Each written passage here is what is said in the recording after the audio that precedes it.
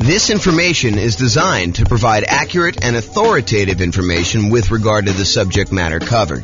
It is offered with the understanding that the presenters are not engaged in rendering legal, accounting, or other professional services. If legal advice or other expert advice is required, the services of a competent professional should be sought. Welcome to the Scottsdale Real Estate Investing and Real Estate Financial Planning Podcast. Learn all about investing in real estate in Scottsdale, Arizona, with a combination of real estate financial planning and modeling with numbers specific to Scottsdale, plus syndicated, more generalized recordings of live and pre-recorded real estate investing classes, not all of them specific to Scottsdale. Be sure to stay tuned after the podcast for a message from our sponsors. All right. Good morning and welcome, everyone. I am your host, James Orr. And we have a very short class today, although I have a typo in the title thing here. Add a little space there. So we got a very short class today. So prior to this class, we've covered a very wide range of all the different financing options for real estate investors. We've done a class on nothing down financing options. We've done a separate class on low down payment financing options. We've done a separate class on all the conventional financing stuff. We've done a separate class on portfolio financing. We've done some classes on creative financing. Today, we are going to cover a very short overview, a 101 introductory kind of like perspective on commercial loans. So all the financing we've covered so far has primarily been for buying properties, single-family homes, condos, townhomes, duplexes, triplexes, and fourplexes. Today, we're going to really focus in on commercial properties, which are the loans you would typically use in order to buy 5 units or more. And that is really not my area of expertise. It's not my specialty. It's not something that we typically cover. So this is really going to be an overview so that if you're like brand new to real estate investing and you're wanting to know like what the different loan options are and how they all work, you know to go to do commercial financing once you get above 5 units. Okay, so if you want to go buy like single-family homes or duplexes, triplexes, fourplexes, condos, townhomes, detached single-family homes, all that stuff is all the stuff we previously covered. And I'm going to do a really quick review of all the different financing options that are available. And then we've got like one slide on the commercial properties, and we'll talk about how they differ. And then you can go seek out a lender who's going to do the commercial properties. One of the reasons why I'm not going to go into ridiculous detail about commercial properties and commercial financing specifically is it varies a lot. And so you can go to one local bank who does commercial loans, and they're going to tell you very different kind of criteria for getting a loan than another one. And so you really do need to call up and find out what's going on there. So let's jump right into the other financing options to give you an overview of where we are, and then we'll go cover the commercial stuff. And I expect this class to be very short. Okay, so when we talked before about the loans that people typically get, I forget what the exact numbers are. We covered this yesterday in the class on portfolio financing, but I believe it was over 60% of all the financing options used is going to be conventional financing. Then we have FHA as a very distant second. Then we have VA loans, USDA loans, portfolio loans, all those other ones that make up the rest. And that was even a relatively small percentage. I think VA was like, 10% or so. So and then the other ones are even smaller than that. So all of these different options that we've got kind of laid out here are all relatively small compared to the conventional FHA, VA kind of group of different loan things. And then that's really what we've covered in those previous classes. So just a quick overview of some of the financing stuff. Go see the other class if you want detail. But conventional financing is typically used single-family homes if you want to use the low-down options, and that's usually for like people that are doing house hacking or doing the nomad strategy. And that's usually 3% down for your first one if you want to do like the home ready or home possible loan, and then 5% down if you're going to do more than one. So if you're going to do the nomad strategy where you're buying a property, moving in there as an owner occupant, living there for a year or until you save up your next down payment, it's a minimum of a year, and then converting the previous one to a rental, buying your next one again with 5% down. It's a way that you could buy, 4 properties instead of one if you had 20% down. So instead of putting 20% down and buying one investment property, if you're willing to move into the property and live there for a year, you can now buy 4. And 4 will get you a long ways toward becoming financially independent if you're thinking about like your asset base and your size of that.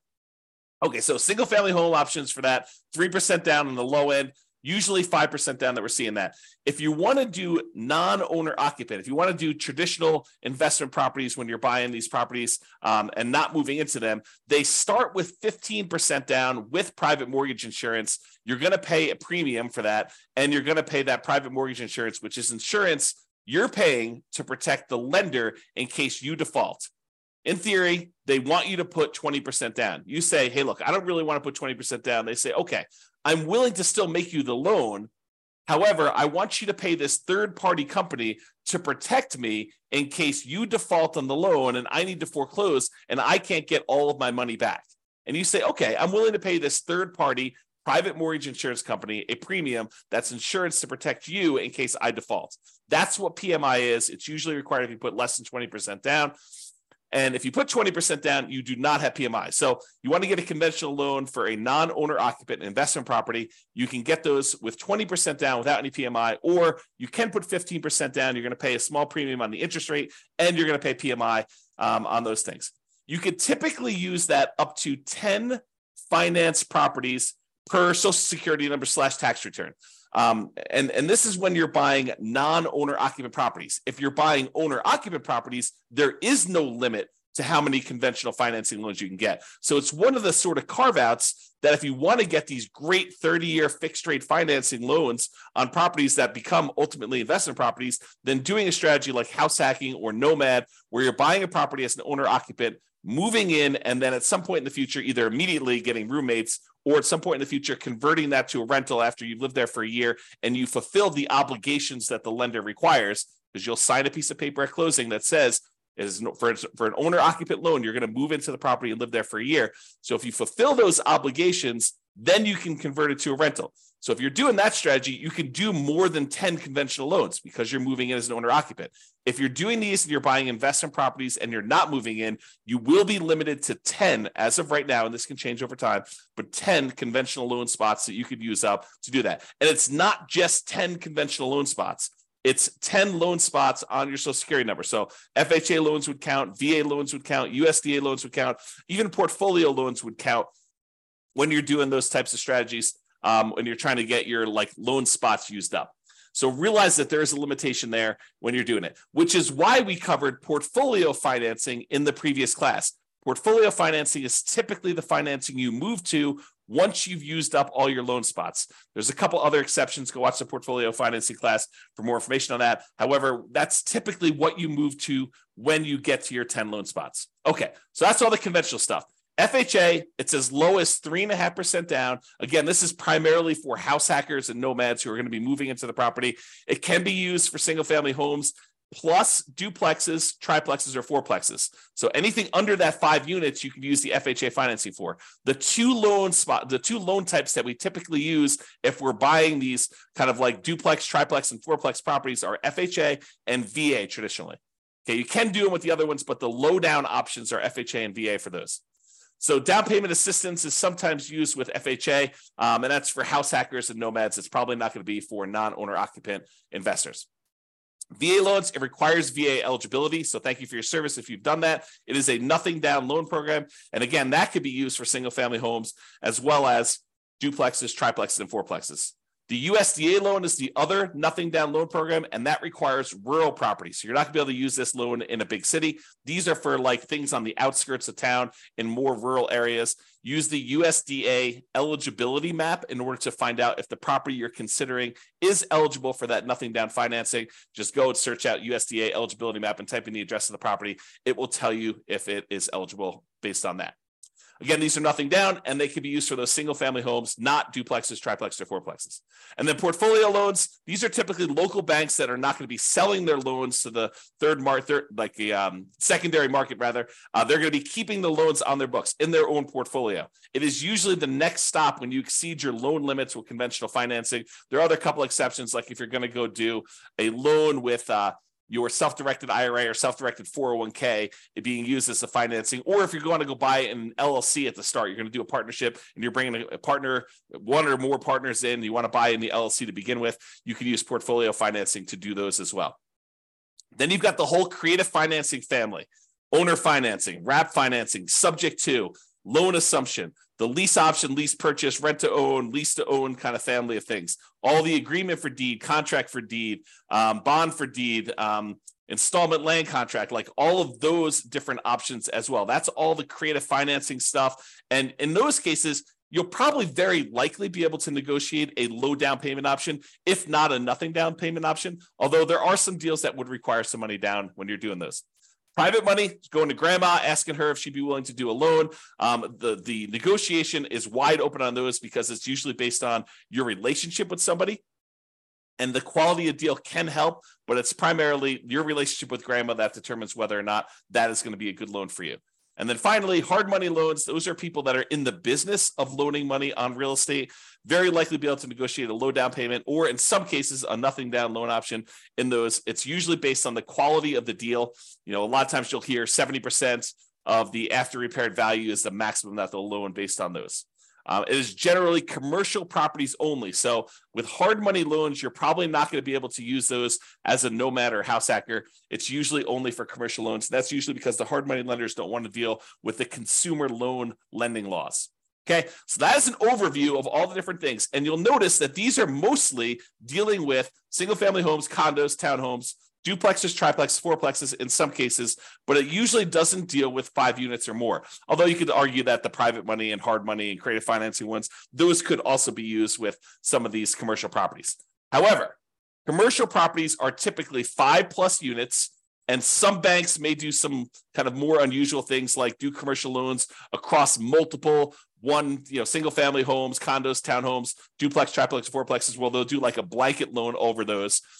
Some of the other interesting things about commercial loans is they typically don't count as part of your 10 finance properties for conventional.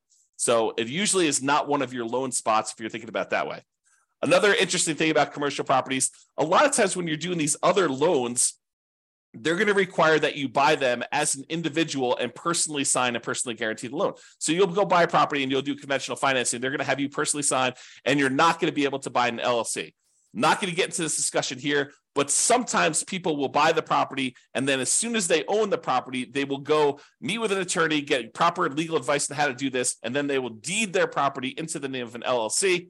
There's some weird things that happen with that as far as like your ability to do that without the lender being able to call the loan due. Not that they will, but they are able to call the loan due. But you'll want to get advice from an attorney on that. It's a gray area to say the least. However, when you're getting a commercial loan, you could usually use the LLC directly to borrow. In most cases, the lender is still going to require you to sign or someone else to sign personally on the loan to personally guarantee it. And if they are going to lose money on the deal, if they have to foreclose or something like that, they will go after you personally to do that. So there is recourse on you as the individual borrower. So these loan programs, and one of the reasons why we're not going into a lot of detail, these loan programs vary and they constantly change. It's sort of like the way I think about it is all the traditional consumer-based loans have very strict standards and very rigid rules in place to protect the consumer. However, commercial financing is sort of the wild, wild west. All the rules and everything can vary. They're kind of like setting up what they can do there. And so realize that if you're going to go do commercial financing, just go in eyes wide open and realize that the programs are not standardized and that you'll likely have that. I would also point out that most of these loan programs, this comes some exceptions in here, but most of these loan programs, one of the advantages of getting these is that they are 30-year fixed rate financing. However, when you go to commercial loans, a lot of times there are exceptions where you can get fixed rate financing. It's kind of difficult to do, and they're harder to get and more cumbersome to apply for. But most of the commercial loans you're going to run into are going to have some type of adjustable rate mortgage and usually have some type of balloon payment where they may have a 20-year amortization where you're paying off, you're making payments on the loan as if you were going to pay off the entire thing in 20 years. However, you usually have like a 5-year balloon or 7-year balloon or a 10-year balloon or 5 years with the right to renew one more time with an adjustment to the interest rate for another 5 years. So all these kind of like things vary. So even though that has a kind of payment period over 20 years, realize that you may have to pay off the entire loan or refinance it within 5 years or 7 years or 10 years. Again, these programs vary and they're all over the place. The relationship with the bank, especially how much you have on deposit, can help out a lot as to whether or not you can get these, especially with local banks.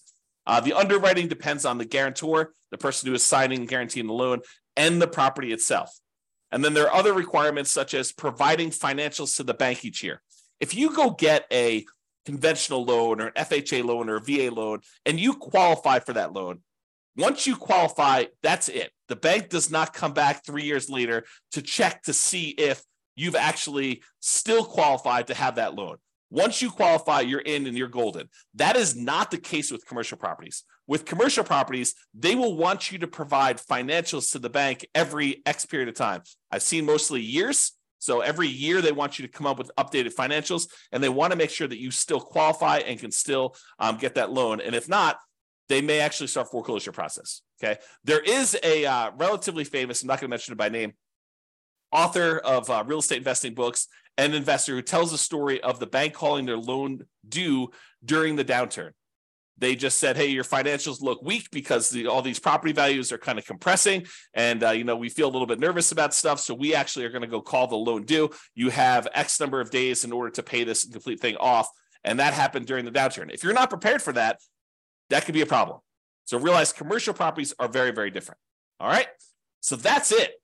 That's the 101 version of commercial financing. So if you're looking to buy single family homes, condos, townhomes, duplex, triplex, fourplexes, you can use the traditional financing we've covered in previous classes. However, if you're looking to buy these commercial properties, 5 units or more, or any type of industrial properties, then you're going to probably want to look at commercial financing. You're going to want to seek out a commercial financing lender. Go talk to either local banks or find a commercial loan broker who can help you shop out and price out different options there. There's more variety in underwriting criteria for commercial properties from lender to lender. It's not standardized. So realize that there is a lot more room for negotiation if you're strong and you're kind of coming and buying. And there's a lot of flexibility and variability in what you can get and what is available for you. And a lot of it depends on the property and a lot of it depends on the guarantor. That's all I've got. Any final questions on commercial financing before I end this very short session? We're going to go once. We're going to go twice. Anything? All right. Well, that's all I got then for you. Thanks, everybody, for coming on. Oh, wait. Oh, so, okay. No questions. Thanks, Dan. I appreciate it. You're very welcome. Good to see you. I haven't seen you in a while. All right, guys. That's all I got for you. Thank you very much. I will talk to you tomorrow. Bye-bye for now. With home prices up, mortgage interest rates up, and rents up, but not quite enough to counteract the higher prices and interest rates, cash flow on rental properties in Scottsdale is harder than ever. Book a call with the Real Estate Financial Planner to apply our proprietary 88 strategies to improve cash flow on your rentals. See the show notes for a link to schedule your call and improve your cash flow today. If you're a real estate agent, lender, or professional in Scottsdale that wants to help our real estate investor listeners, consider reaching out to learn about collaboration opportunities with this podcast. We'd love to add more value to our listeners by having you assist our investors buy, sell, and finance their real estate investments. See the show notes to schedule a call to discuss collaboration opportunities.